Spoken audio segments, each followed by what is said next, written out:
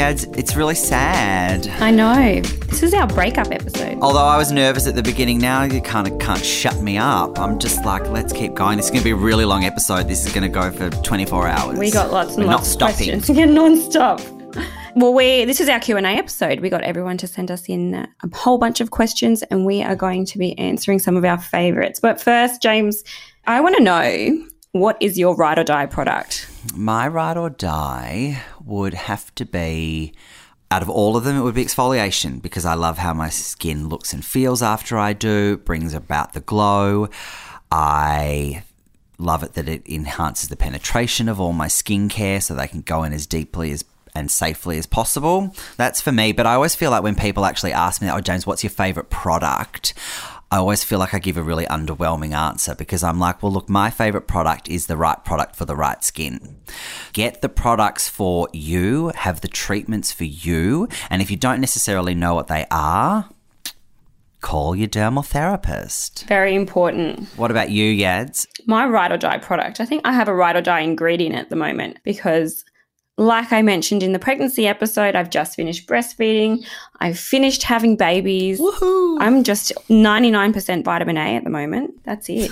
But let's get on to the questions. Yeah, thanks so much for sending in your questions, and any questions that we didn't get to that came through to me, I'm going to DM your answers. So somebody has asked, what clinical treatments are best for acne scarring?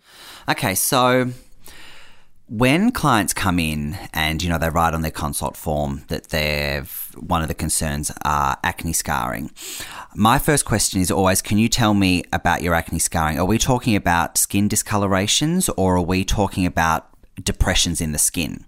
And I'm always quite relieved when they say, no, I'm just talking about the discolorations that have come about after some acne or some breakouts, because they're much, much easier to treat than actually what we call acne scarring, where there's been some volume loss in the skin. So if we're wanting to work on skin discolorations, they come under the categories of either hyperpigment or post-inflammatory hyperpigmentation, where there's some pigment that's been deposited as part of the healing response, or post-inflammatory erythema, where there's still just some signs of that natural healing. So patience is always something that's very much needed here, because that healing will happen, but we can definitely help it along through the use of our favourite treatment, Yads, laser genesis. Yes, very good. Through skin needling is also appropriate too, chemical peeling treatments, and also relying on giving the skin lots of nutrients with at-home skincare. And then if it actually is more that we've got some volume loss, then it does become a more longer process and a challenging process. And as dermal therapists, there's definitely some procedures that assist here. And this is where we kind of need to turn up the lasers to go to more of our resurfacing treatments, stimulating more heat in the skin, getting more collagen being produced in the skin to smooth out that skin texture. So, Yads, I know that you've worked a lot with Fraxel. Yes, great for acne scarring. Other resurfacing procedures are great. And then depending on the depth and the severity of the acne scarring, there's medical intervention that can assist beyond the world of dermal therapies. So a dermal therapist should be able to tell you what they can and what they can't do in terms of affecting change on different types of acne scarring. So, for example, we refer a lot to dermatologists or plastic surgeons when we just know that we're not going to be able to make a good enough impact on that acne scarring. Mm-hmm. I think also people need to be aware that we need to address the acne first prior to treating the scarring. Totally. We get a lot of clients that come in both with, inflammatory acne and scarring, and they want to treat it all at the same time, and we can't do that. So it's very important to reduce the inflammation in your skin, and that's always going to come first prior to treating any of the scarring. But if you are treating it in clinic, you need to make sure that you're using the right skincare to prevent the breakouts from coming back as well.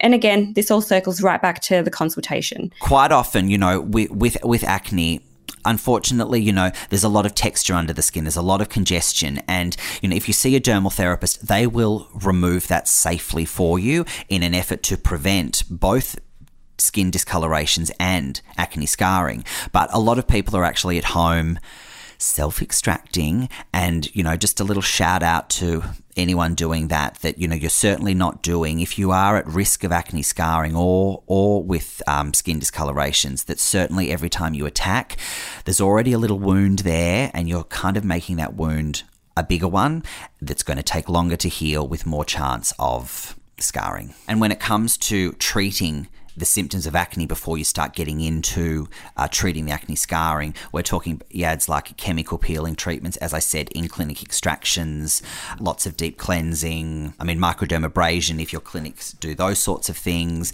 But yes, they're your main ones. Mm-hmm. And everything takes time.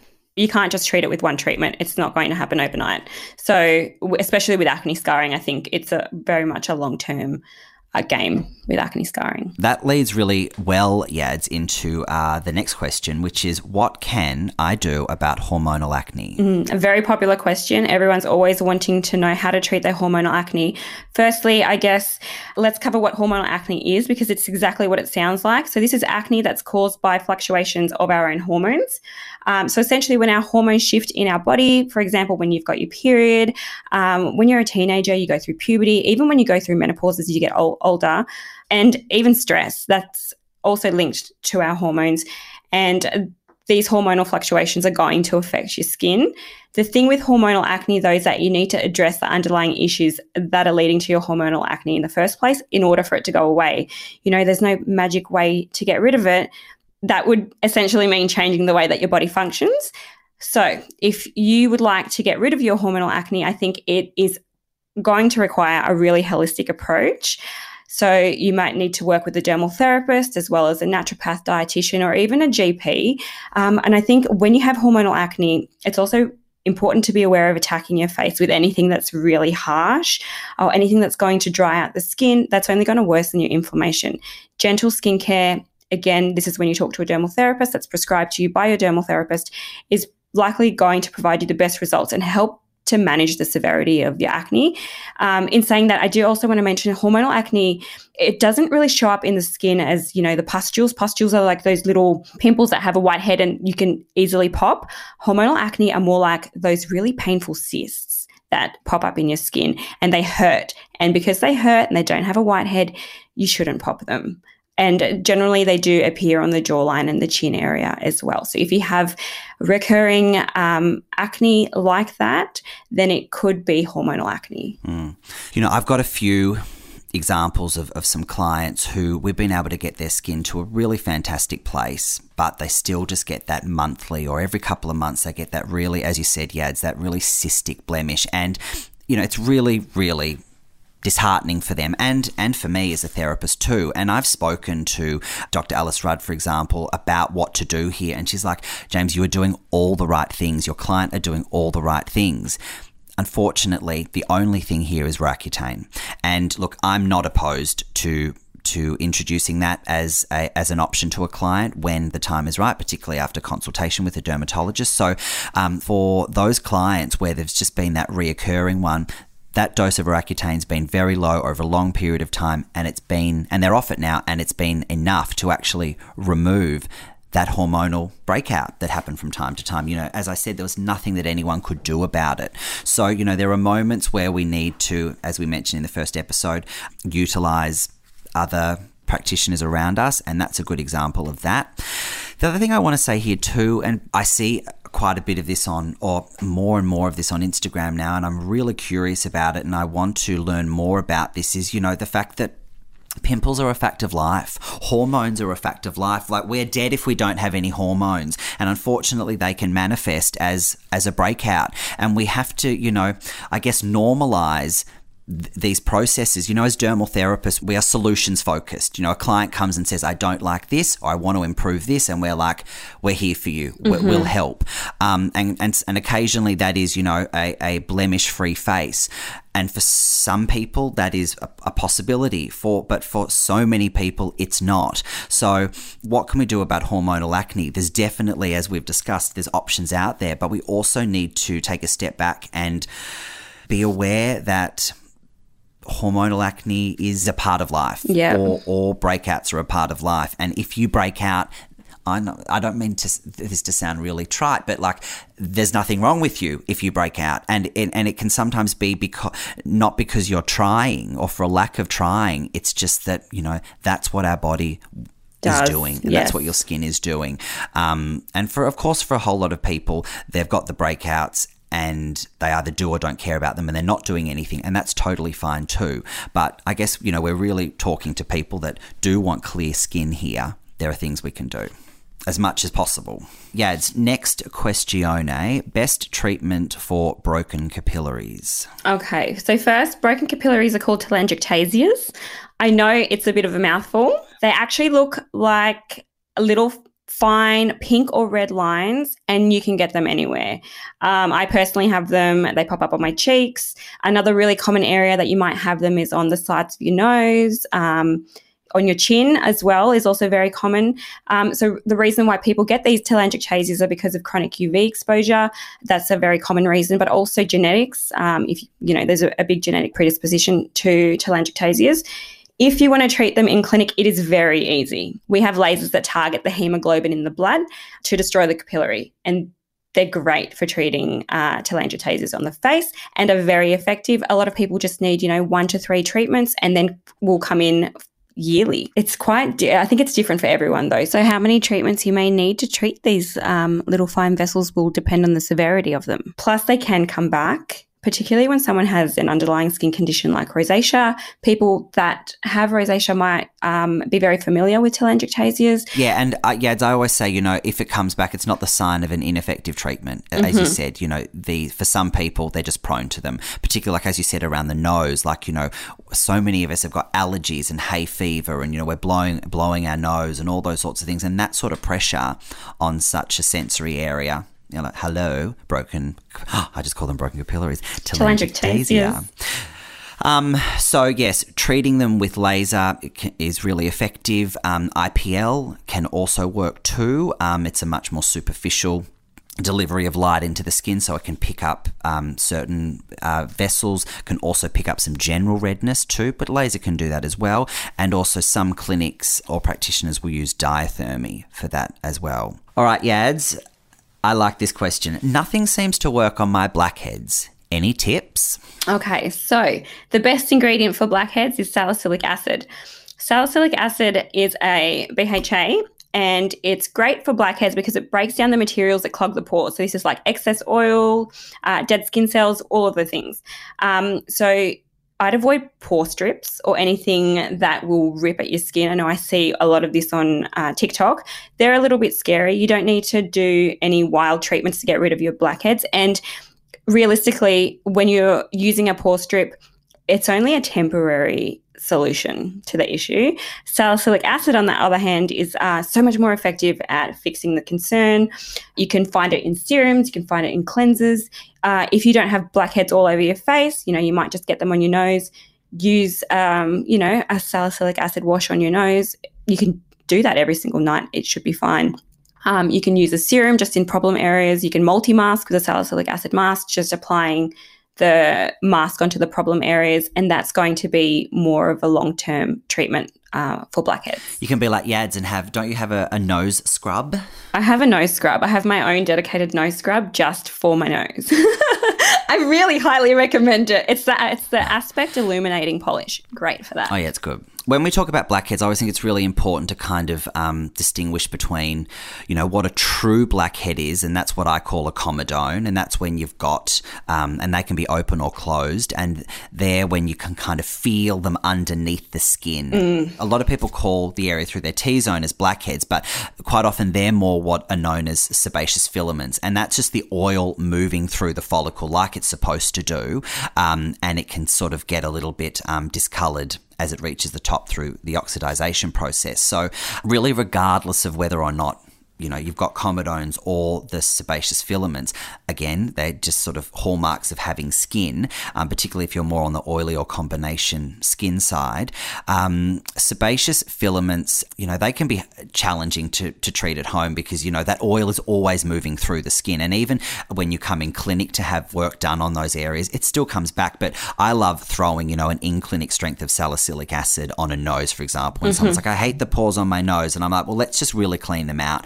I put like 20% salicylic on the nose, and then I say to my client, touch your nose, and they go, oh my God, whose nose is that? And I'm like, yeah, I know, right? Like it really just kind of absorbs everything in the follicle, like you said, Yads. But, it's temporary. But that's part of some people's, 4-weekly, 6-weekly visit to see their dermal therapist to have, their sebaceous filaments really treated. Thanks, yeah. I want to come into your clinic just to get a nose treatment now after that. And look, and that's a good conversation about, the pore story. A lot of people say, you can't change the size of your pores. Pores are pores. You can't change the size of your feet. Your feet are your feet. I do somewhat agree with that. When it comes to, if people come in and they say, look, I don't like the size of my pores, I'm like, fine, but what we're going to do first is we're going to see how refined we can get your pore through cleaning it out. So that's, as I said to you, using those more oil regulating acids. Some people say they don't like their pores, but they've never had a skincare treatment before. So I'm like, before we start like really working on that, let's just clean the skin. And from there, people are like, oh my God, I'm so happy. And I'm like, perfect. Well, that was an easy win. But some people are like, what else can we do? I'm like, okay, well, now we need to look at our collagen induction treatments, because whilst the size of a pore is a pore, as we age they get bigger because we lose the collagen around the pore. So if we stimulate more proteins in the skin, we can ideally try to revert it back to how it used to look. Yes. And I think, you see all these people using pore strips. I'm pretty sure I used a pore strip when I was a teenager as well. But your skin changes as you age. It's just not going to be doing any benefits if you're still using products like that. So this is where the right skincare for the right person is very important.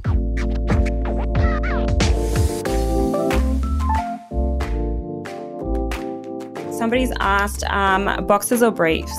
Oh, stop it. They did not. Oh, you have to give the people what they want. Briefs. I'm a briefs boy. Okay, next. Give me a serious one, Yads. Okay. We both really like this one. When do you recommend moving up percentage in retinol? Oh, good one. Okay, so I want to start off by saying that I think people think that, if a little bit of something is good, then more of it's going to be better. But I think in today's age, actually finding a retinol that you can tolerate every single night is hard enough. So rather than worrying about like moving up to a percentage, like if you find the retinol for you, like congratulations, like you are already winning the race. But of course, like in our clinic, for example, we have about 10 different vitamin A's that range from, a pregnancy safe one to super mild and gentle for really fragile skins that can't tolerate a lot of vitamin A, to something for a much thicker, well-experienced vitamin A user. So if you have a dermal therapist, ideally you're doing it in consultation with them. But I guess for anyone thinking about it, when your skin is you feel like it's reaping all the rewards from the vitamin A, maybe you feel like your skin's plateaued a little bit, some tips from us in terms of introducing is not to just finish the one you are on and then introduce the new one. Make sure you've still got quite a lot of the one that you've used. So maybe you've gone through a couple of bottles of it, and then find the one that's stronger for you and start to introduce it twice a week. So pick it 2 nights, Monday, Thursday, introduce it Monday, Thursday. Do that for a few weeks. No signs and symptoms of sensitivity, redness, flaking, burning. If that's the case, go to 3 nights. Couple of weeks, no symptoms of a reaction, go 4 nights, go 5 nights, until eventually you are tolerating it in the same frequency that you were your original one, and then you can just start using that. And then you don't need 2 products, you're just on the stronger one. I think if you've got, if you can't tolerate it as regularly as the other one, I think maybe you're not ready or that's not an appropriate strength for you. I do like the thought that if you're progressing onto something stronger, that it's actually one that then becomes your nightly retinol. And also, like, if you're 18 years old on a retinol or a vitamin A, I should say, you've got to have somewhere to go in your 20s, in your 30s, in your 40s, like you've got to save some fun things to later. So, and that's when you'll notice the skin concerns so much more. I remember waking up, after my 30s and I was like, what? I've got pigmentation. What, all this redness? What's happening? And that's, definitely you need to have somewhere to move up from. Okay, another question for you, Yads. What are your thoughts on the brand The Ordinary? Very popular question as well. We get asked about The Ordinary all the time. So for context, The Ordinary sit underneath Deciem. So there's lots of mini brands underneath that. I love the Ordinary Squalane Cleanser. I talk about it all the time. It's a staple in my routine. I think if you want to try something from from The Ordinary, definitely try that. But underneath the Deciem banner, I'd opt for Hylamide or the Niod range. I just think they're a little bit better. The products are a little bit more expensive, but the quality is better. And of course, The Ordinary is a great introductory cosmeceutical. I think for a lot of people, The Ordinary is like, a bit of a stepping stone. For some people, it's their first foray into cosmeceutical skincare because they hear that, hyaluronic acid is a really good ingredient, or niacinamide or L-ascorbic acid. And one of the great things about The Ordinary is if you want those ingredients, you can literally just go and buy them. They are what they say on the packet. But what happens is sometimes, we love to complex our ingredients together because, let's use hyperpigmentation, for example. There's so many ingredients and so many steps in that process. So one ingredient's not necessarily going to affect enough change. So sometimes what happens is that people end up with 4, 5, 6, 7, 8 of these products, and that's confusing. It's confusing for a dermal therapist. It's confusing for a consumer. And sometimes that's where the challenge is. And that's why we love brands like Aspect or Cosmetics, because they complex these ingredients together in a serum for a skin type or a skin concern. And, you can kind of kill a few birds with one stone. But, if you know what you want, The Ordinary is actually great in that respect. Okay, so we have, my skin is breaking out from vitamin C. Should I try a gentler version? That is, it's a good question. And I probably should look into this a little bit more. I don't know why there is a correlation between breakouts and vitamin C, but I've done this enough times now to know that sometimes taking vitamin C out of a routine of a client who has acne or is breakout prone can be a really, really easy win. You take that out and it can make a really, really big difference to the severity of the breakouts, and it can sometimes be kind of that missing link.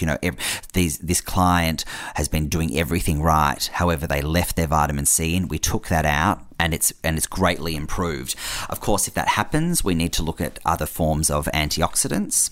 We don't stop protecting the skin in that respect. But yeah, it's funny. Do you know why, Yads? I'm assuming this question is referring to L-ascorbic acid. That is the type of vitamin C that people tend to find the most irritating. I think if you really want to keep vitamin C in your routine, you could try a derivative. A lot of products formulated with vitamin C derivatives are actually formulated with hydrating ingredients as well, or a niacinamide. I think these are quite gentle on the skin, and this might lessen any type of irritation. If it doesn't, you don't need to be using vitamin C. It's okay. I think a lot of people like to use vitamin C. They don't know why they're using vitamin C. It's a very popular ingredient in skincare. So obviously L-ascorbic acid also obviously has a lot of clinical studies to back up its claims, again, why it's so popular, but it's not for everyone. If you still have no luck with the derivatives, I'd opt for other antioxidants. Vitamin E is also really great. Resveratrol, coenzyme Q10. I think the Alpha H vitamin E serum is very underrated. So definitely check that out on Adore Beauty. It's one of my favorites. All right. So good segue into the next question, Yads. If you had to choose niacinamide or vitamin C? Niacinamide. I feel like I talk about it a lot, but it has benefited my skin for the last 6 years, going through pregnancy, breastfeeding, the little snippets of my real skin that I had for maybe 6 months in between all of my babies, it just does everything. I think it's the one ingredient that is beneficial for everyone. It brightens the skin, it regulates sebum production, it's an antioxidant, it hydrates. I think it's just great for overall skin health. So mine would be niacinamide. How about you? I love it. It's bloody amazing. But I think that it's just part of sort of my personal cosmeceutical journey. Like I tried a vitamin C, or I was introduced to vitamin C before I was vitamin B. So I remember, just how good my skin looked and felt when I started to introduce vitamin C. It was a game changer for me. So I try to get as many of my clients who vitamin C is appropriate for, of course, onto a vitamin C serum because it's so brightening. It's, very important in the age management process. It helps with hyperpigmentation. And then I kind of use my vitamin B as like the cherry on the top. So I like my clients to have their exfoliants, their B, their A's. And then if it's all going well, I'm like, let's add some vitamin B in. What do you think? And they're like, cool, let's do it. However, there are times when B is, of course, more appropriate than vitamin C. So in that case, I'm back to my original comment. My favorite product is the right product for the right skin. So we will prescribe accordingly. But, vitamin C if I had to pick. Okay. Ooh, this is a good one too. Is it okay to put serums under the eye area? It's going to depend on what the serum is. It's going to depend on what the eye area is doing.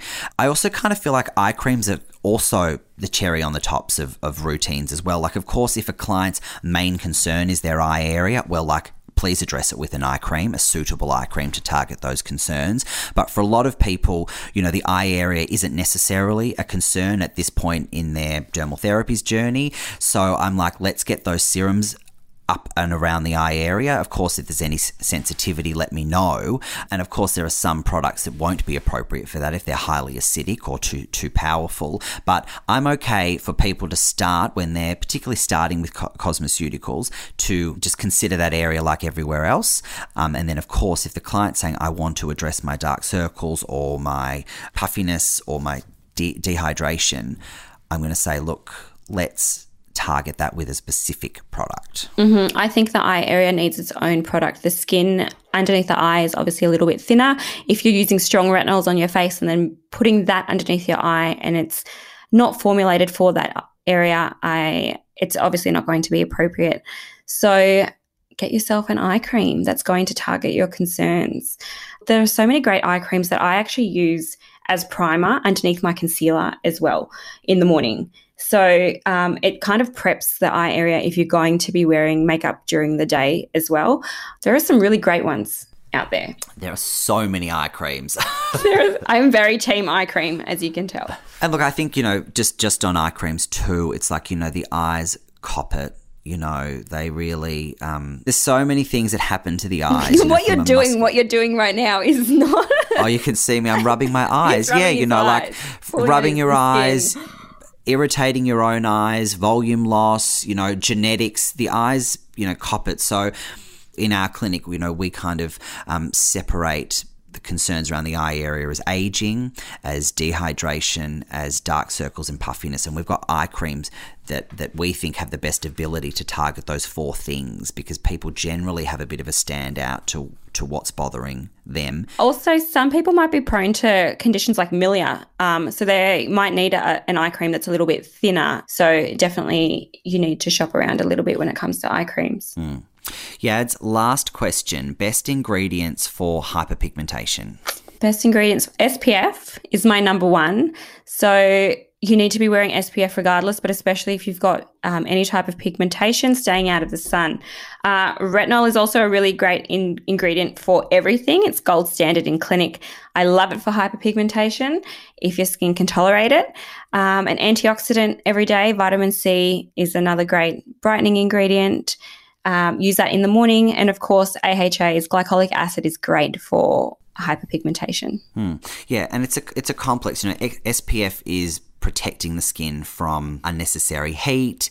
It's also, instilling good just general sun habits so that, ideally you're pairing it with a hat. And then the retinol and the AHAs are helping to move the pigment through the skin. So it's lightening faster, whereas the retinol and the vitamin C and even vitamin B kojic acid, arbutin.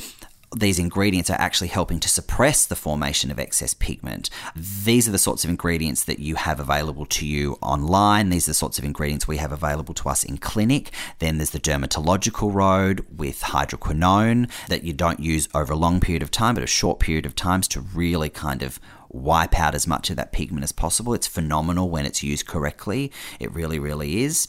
So, Gads, answering these questions with you, it really highlights, whilst I've agreed with everything that you've said, just how different our answers are and how, every dermal therapist has their own philosophies and the information that they're pushing out into the world is unique. And I love that about our industry, but also, I guess it does get a bit confusing when one of us is saying one thing and another is saying another.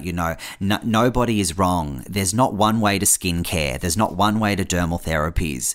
And, coming back to what you said in the very beginning, just like everyone is researching their skincare at home, research who you want to connect with. Mm-hmm. Are they speaking your language? And, that's a really good way to find your dermal therapist. Yeah. Yeah. And also getting to know your own skin. We've been trying to reiterate that throughout the series, that it's really important to know, to listen to it, to listen to your skin, to get to know your own skin, to have a dermal therapist so that they know your skin as well.